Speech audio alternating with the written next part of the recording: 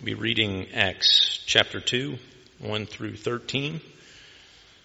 That will be on page 909 of your pew Bibles.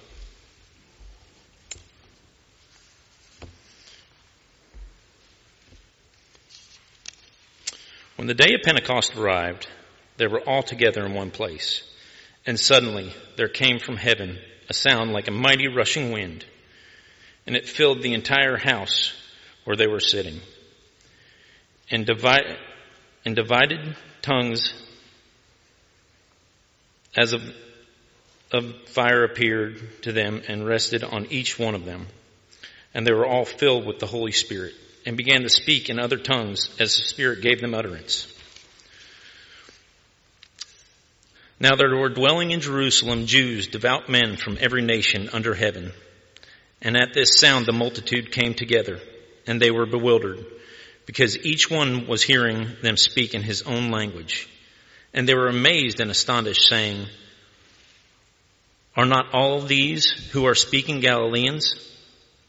And how is it that we hear each of us in his own native tongue?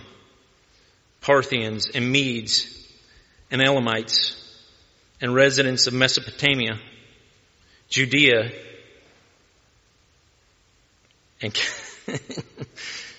and Cappadocia, Pontus and Asia,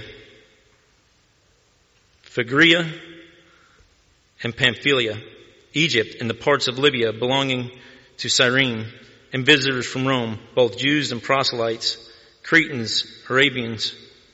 And we hear them telling in our own tongues the mighty works of God. And all were amazed and perplexed, saying to one another, 'What does this mean?' But others mocking said, 'They are all filled with new wine.'" Please pray with me. Thank you, dear Lord, Heavenly Father, for the Holy Spirit which you have sent to indwell us, to convict us of our sin and lead us in our salvation. Thank you for the fact that we are all bound together with all peoples around the world from every tribe, tongue, and nation in the body of Christ. Father, I do thank you this morning so much for the sun which has appeared after the rain. Lord, we know that we could use it. Lord, I ask that you be with Pastor Cody as he tries to come up here and rightly divide your word and bring us your word this morning, Father. Father, be with us all. We pray this in your Son, Jesus' name. Amen.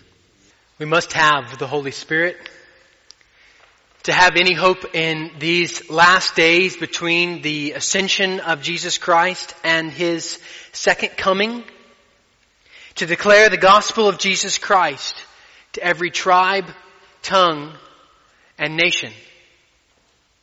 We must have the Holy Spirit to have any hope in these last days to see the kingdom of God advance and spread throughout the whole world.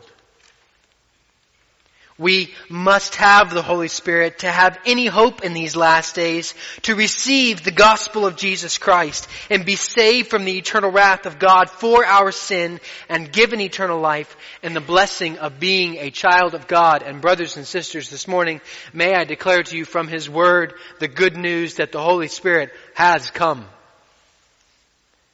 He is here. And if you this morning have placed your trust in Christ alone to be your Savior and have repented of your sin, then you are a temple of the Holy Spirit, according to 1 Corinthians 6:19. That is, God has made a home in your heart. That is, God has taken up permanent residence as Lord and Master of your life and will do the work in and through you to advance His name. And what a grace is this. The final instruction that Christ gives to His disciples in Matthew 28:18 through 20 says this: "Go therefore and make disciples of all nations, baptizing them in the name of the Father and of the Son and of the Holy Spirit, teaching them to observe all that I have commanded you. And behold, I am with you always to the end of the age. And yet how is that made possible? And it is made possible because Christ sent the Holy Spirit to enable this work through us. And by the Holy Spirit, Christ dwelling in us to the end of the age. Christ in us, the hope of glory. Colossians 1:27.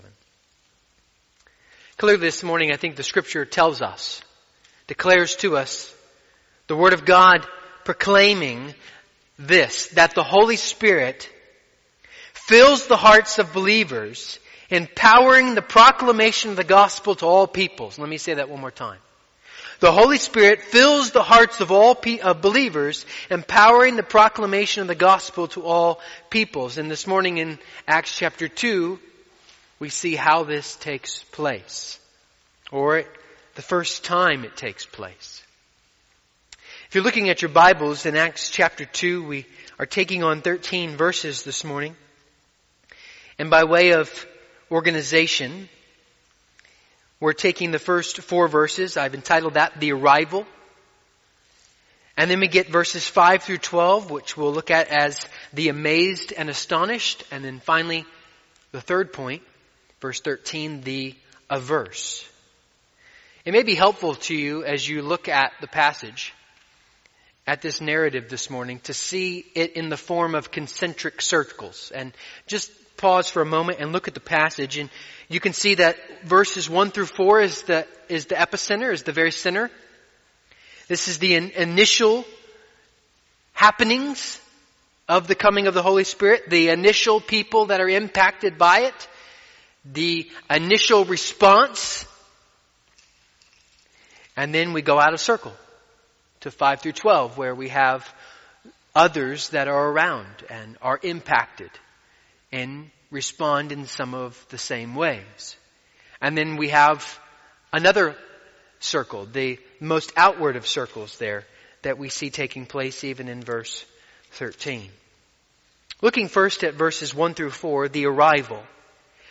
I want you to notice first the timing of the arrival. This is the day of Pentecost, it says, when the day of Pentecost arrived. Pentecost is a Greek word. It means 50. 50 days following the Passover. Pentecost was a feast. It celebrated the harvest. And later on in Judaism, 2nd century Judaism actually, Pentecost would be associated not only with the celebration of harvest, but also the giving of the law on Mount Sinai, which also happened 50 days after the first Passover. You have this giving of the Holy Spirit 50 days after Passover. And the early Jews associated that also with the giving of the law 50 days after the first Passover. Now, is the timing to mirror the giving of the law? It could be. But I don't think that's the main point that's happening here. I think the timing is mainly associated with the event of Pentecost due to the fact that this is one of the greatest celebrations in Judaism, where it brought the most people, therefore the biggest impact, into the city of Jerusalem. Pentecost was a celebration that would attract huge amounts of people, very large crowds, that would come from around the known world at that time. Jerusalem was the city, the central gathering for Jewish worship. There you had the temple. And the grounds surrounding the temple would be enabled to hold as much as many thousands of people, even the throngs that we will see later on in Acts 2 in coming weeks. Notice secondly, not only the time of the arrival, but the place of the arrival. This is Jerusalem. It's not mentioned in the text, but earlier we know that Christ tells them in verse 4 of chapter 1 not to depart from Jerusalem. And though it's not mentioned in Acts 2, I don't think it's something that we can simply skip over. There's been so much that has happened all the way through the Bible, through the history of God's working with His people, that has taken place here. And just by way of a quick overview, this place where the Holy Spirit comes, Jerusalem, is Mount Moriah. Mount Moriah is where Abraham took Isaac to sacrifice him in Genesis 22, and God provided a ram. It is the same place where Solomon built his temple in 2 Chronicles chapter 3 verse 1. It would be the same place where Christ, who would be the Lamb, was sacrificed outside the gate, according to Hebrews 13. And it is where now the Holy Spirit would be provided. It was where the temple was to be the presence of God with His people, and now the Holy Spirit being provided that we would be the church, the believer, the heart, the temple, the place where God would dwell. Notice finally the description of the arrival. First of all, they were all together. You'll see that in verse 1 of chapter 2. All together in one place. And who is the all? Well, according to verse 15 of chapter 1, we can presume it's about 120. Notice what happens. You might think of, as you look at the text, just notice the verbs. Verse 2, suddenly, mighty rushing wind, rested, filled, speak. This is what took place. Verse 3, and divided tongues as of fire appeared to them and rested on each one of them. The New American Standard renders it this way, and there appeared to them tongues as of fire distributing themselves, and they rested on each one of them. This suddenly happened. That's the way the Scriptures say. Now, suddenly to those that were there, but certainly not suddenly to God. This had been planned and foreordained. It happens through this mighty rushing wind. This is a sign oftentimes through Scripture, this wind of God's presence in power. And it's not the wind of John 3, but it is a mighty rushing wind. The Greek here implying violent. Think loud. Hurricane. Something that created in those that were there probably a great sense of fear. That something outside of them was happening that was very uncommon. That was supernatural. John 20 verse 22, and when He said this, He breathed on them and said to them, receive the Holy Spirit. Much of what is happening here. But not only do you have this rushing wind, you have these divided tongues as of fire. Here, yet again, the language of people being unable to describe the supernatural.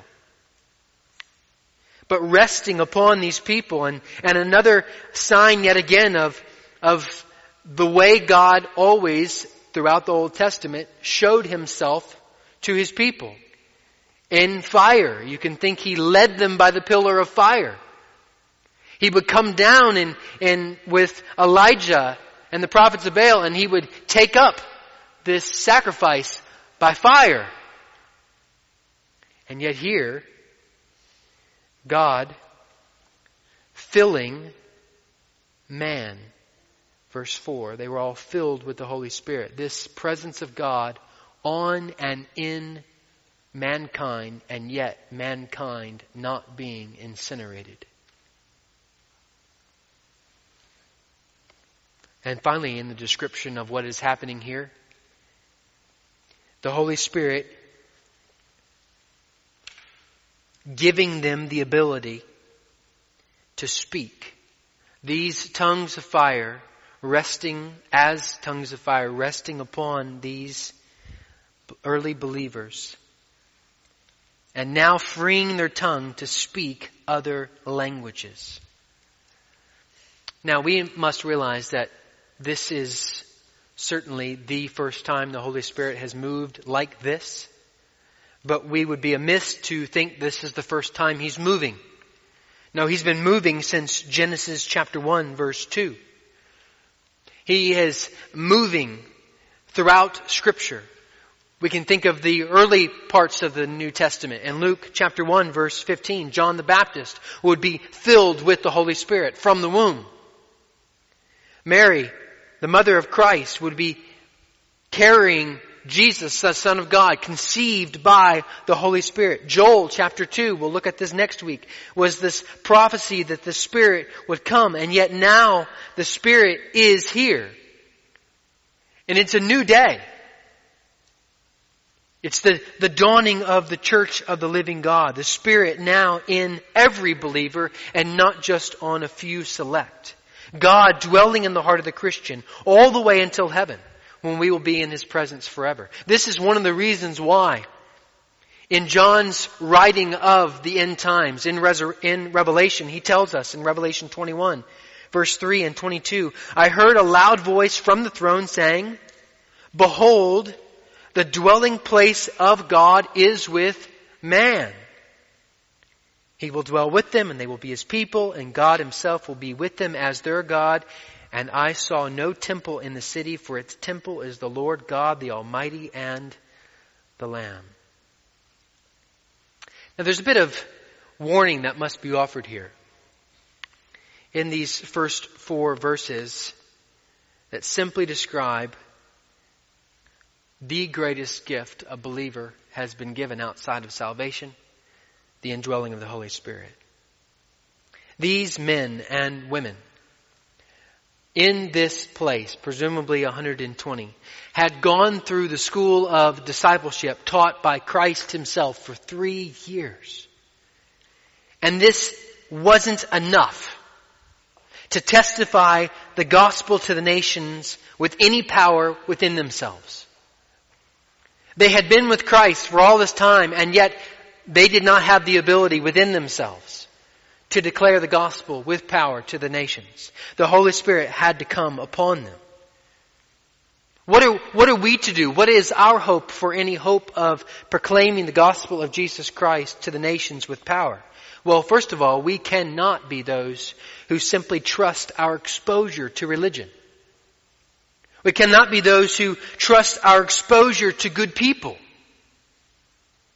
For the Christian, we must be continually about the business of pursuing holiness, pursuing Christ-likeness, pursuing a more authentic relationship with Him.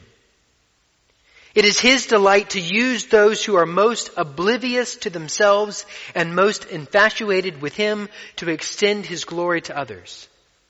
Let us not trust our knowledge or our learning or our words, but let us be those who are entirely devoted to growing in His grace and love for Him. Those who are devoted to obeying Him in private and in public. And we can be assured that as believers in Christ, we have the Holy Spirit, and you did not have this happen. This is a once in history event. But He has come. And He has come in this way at this particular time in Acts 2 to be that which is a grace to us as the church. That we can read this and say He has come and in power. And one of the reasons we know this is because the gospel has arrived at FCF. John Calvin puts it this way. The Lord did once give the Holy Ghost under a visible shape, that we may assure ourselves that His invisible and hidden grace shall never be wanting to the church. We can know that the Spirit still empowers and equips people to proclaim the gospel to every tribe, tongue, and nation. He is still about that work, in and through believers everywhere. Let's see that now in this next section. Looking at verse 5 now. Point number 2, the amazed and astonished.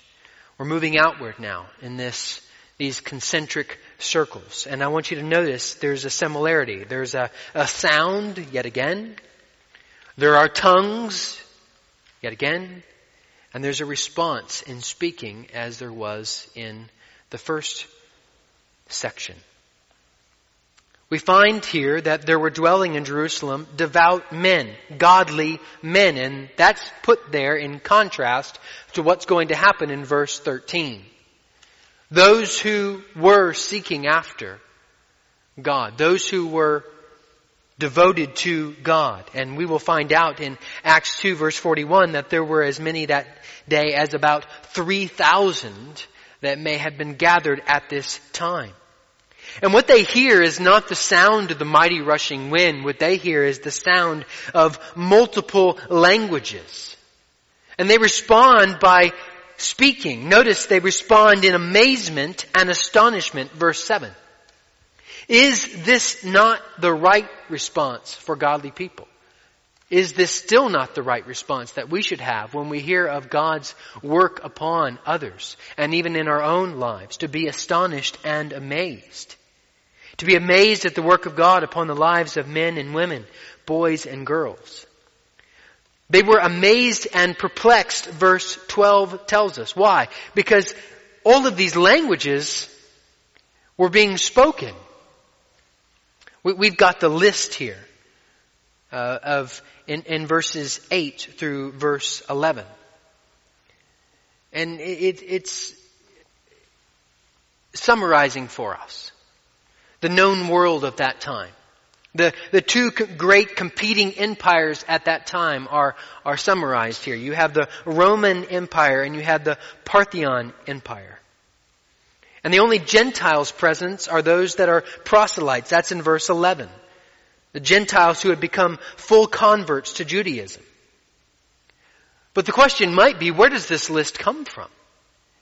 And to that we'd have to turn back in our Bibles, and no need to do that, but you turn back to Genesis chapter 11. Where following the flood of Noah, Noah and his descendants come to a time where it is not good. Where they have to gather together, speaking the same language, to advance not the glory of God, to advance not the mighty works of God, but to advance themselves. Let's build a tower. Let's take it to heaven. Let's show the world how mighty and powerful we are. And God comes down and He confuses them and He creates languages. And He disperses these people in their languages throughout the world. And you see here, not a renewal or a coming back together of Genesis 11, because in Genesis 11, the Tower of Babel, that's a judgment. This gifting of languages there is our giving of languages there is a judgment. Here in Acts chapter 2 is not a judgment at all. It's actually a blessing. They're not coming back in one language. They're still maintaining different languages, but now there is a central unifying message amidst the believers across the languages. And that is, salvation is in Jesus Christ alone. Zephaniah chapter 3 verse 9 foretold this to be coming. For at that time I will change the speech of the peoples to a pure speech, that all of them may call upon the name of the Lord and serve Him with one accord. And then we look forward even yet to the day in heaven. Revelation 7, 9 through 10. After this I looked, and behold, a great multitude that no one could number, from every nation, from all tribes and peoples and languages, standing before the throne and before the Lamb, clothed in white robes, with palm branches in their hands, and crying out with a loud voice, salvation belongs to our God who sits on the throne and to the Lamb. What were they speaking in all these different languages? What were they amazed and perplexed by? Well, they may have been amazed and astonished at the different languages, but they certainly were amazed and perplexed in verse 12 at the telling in their own tongue of the mighty works of God. It's a unique thing we see in Genesis 11, where we have this dispersion of the nations in many different tongues, and yet in Genesis 12, we have the promise that through Abraham, he would be a blessing to all nations. And here Christ, in the giving of the Holy Spirit, in the gospel of Jesus Christ, through the Jews, happening in Acts 2, as being a blessing to all the nations. Christ, the central character of the book of Acts, the central message, the resurrection of the Son of God, the central idea, the central work of God. We can be assured that the Spirit delights to empower the proclamation of the gospel of Jesus Christ even today. This should create in us a desire to be about missions, to pray for missionaries, to send missionaries, to give to missionaries, to support missionaries. This should create in us a desire to know that as we give ourselves to the proclamation of the Word of God, to those that are around us, the Spirit delights to empower that, to reach other peoples. And yet, are you amazed when He does reach someone? Do you find yourself growing a bit cold when you hear of someone who has had the gospel shared with them and maybe didn't respond or did? Is it ho-hum to you? Well, let me encourage you that to grow yet again amazed at the work of the Holy Spirit, that being a right response even for us today, you might begin by just simply asking people to share what God has done in their life and is even doing in their lives now. Be prepared. Are you aware of what God is doing in your life?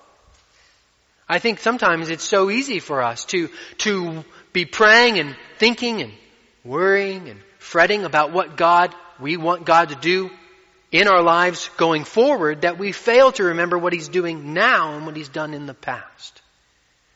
And be prepared and enabled even to share that, to help those and encourage those around us to be amazed at what God is doing in and through us by the power of His Spirit. And even as we reflect upon what He is doing, we grow in that amazement yet afresh. Last section, last circle, if you will, verse 13. The adverse. Those in opposition. But others mocking said they are filled with new wine. Others mocking said they are simply drunk. This is the first time that we see in the Gospel of Acts opposition to the witness to Jesus Christ. And it's the first of many that will come. Really, you have here in 5 through 12, in contrast with 13, a tale of two groups of people, if you will. A tale of two responses to the same event. Thomas Chalkley was a Quaker minister in the 16 and 1700s. And you may have heard this phrase, and it's attributed to him. He says this: "There are none so blind as those who will not see. The most deluded people are those who choose to ignore what they already know." Well, we could add to that and say that those in verse 13 are seeing with their physical eyes, hearing with their physical ears, all that is taking place around them, all that is going on in this great event, and yet they are blind. Blind spiritually, deaf spiritually, to see and hear what is happening. How can one go from blind and deaf to being able to hear and being able to see?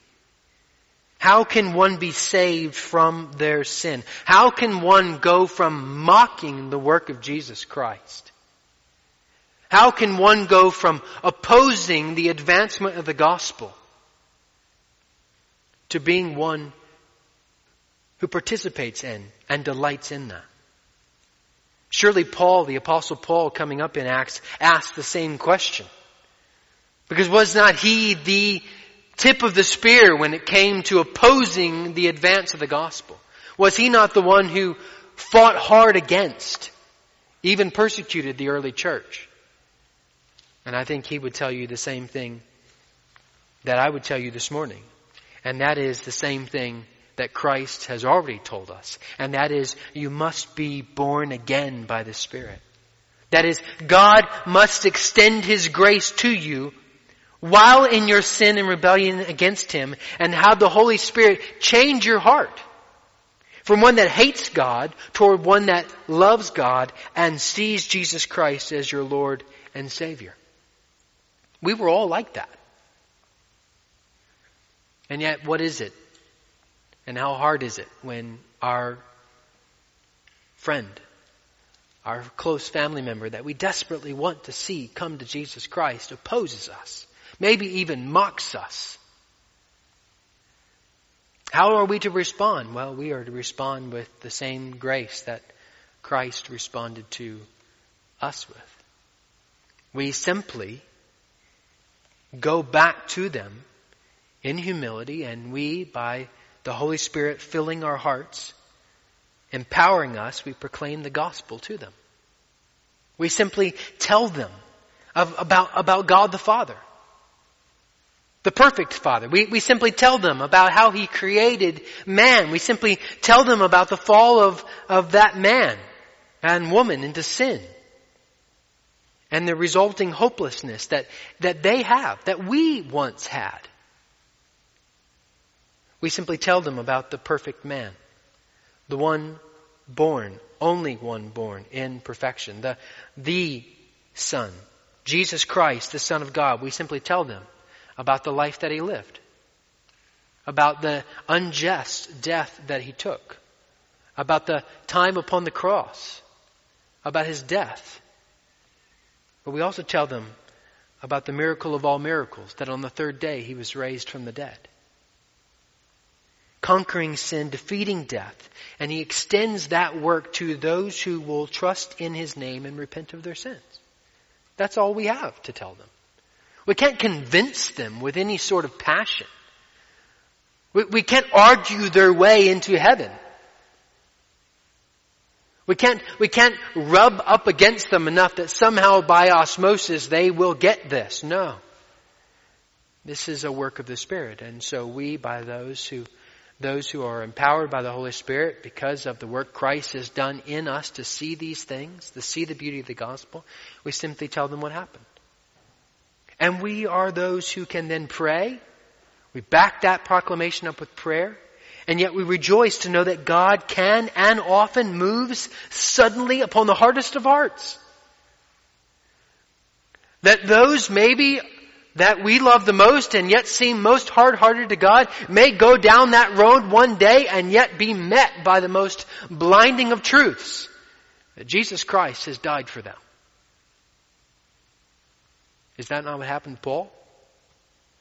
He didn't worm his way to the gospel. He didn't plan his way into this.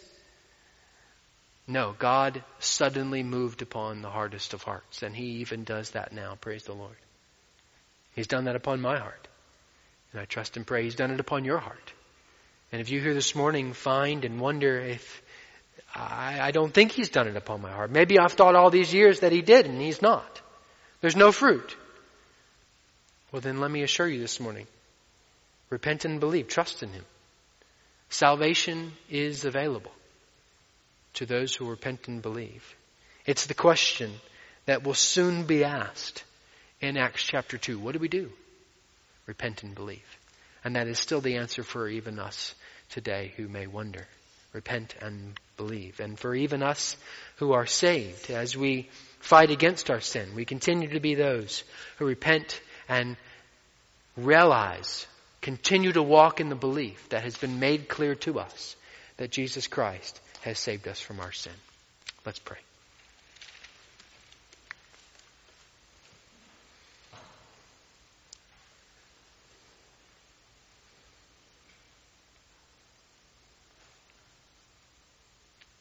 Father, we do thank You for the Holy Spirit.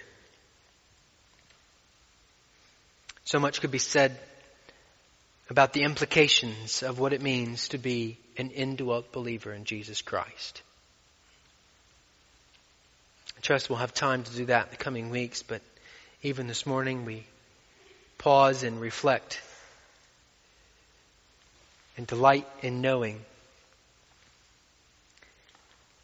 that God dwells in us. That the Holy Spirit, just as much as that day on Pentecost, delights to empower the proclamation of His Word. What a joy it is to pray this morning for other languages. What a joy it is to pray for missionaries, those who have been given the gift of being able to learn languages quickly, speak them well. What a joy it is to know that as we, by Your amazing grace, seek to walk in obedience to your command to go and make disciples in all nations. As we fight our fear of man, as we fight our pride, and we go and talk to that neighbor, that loved one, that enemy, that the Holy Spirit delights to empower this work, a supernatural work. That as we declare the mighty works of Jesus Christ, what a joy it is to know that we have the blessing and benefit of being able to see the supernatural work of hearts transformed. Of hearts removed of stone and replaced with flesh. Father, we rejoice to know that as the church today, 2,000 plus years removed from this occurrence and event, that the Holy Spirit dwells in our hearts and is working even now still until that day when Christ returns to advance His name. And we get to be a part of this work. May we be faithful to it this week. In the precious and holy name of Jesus we pray. Amen.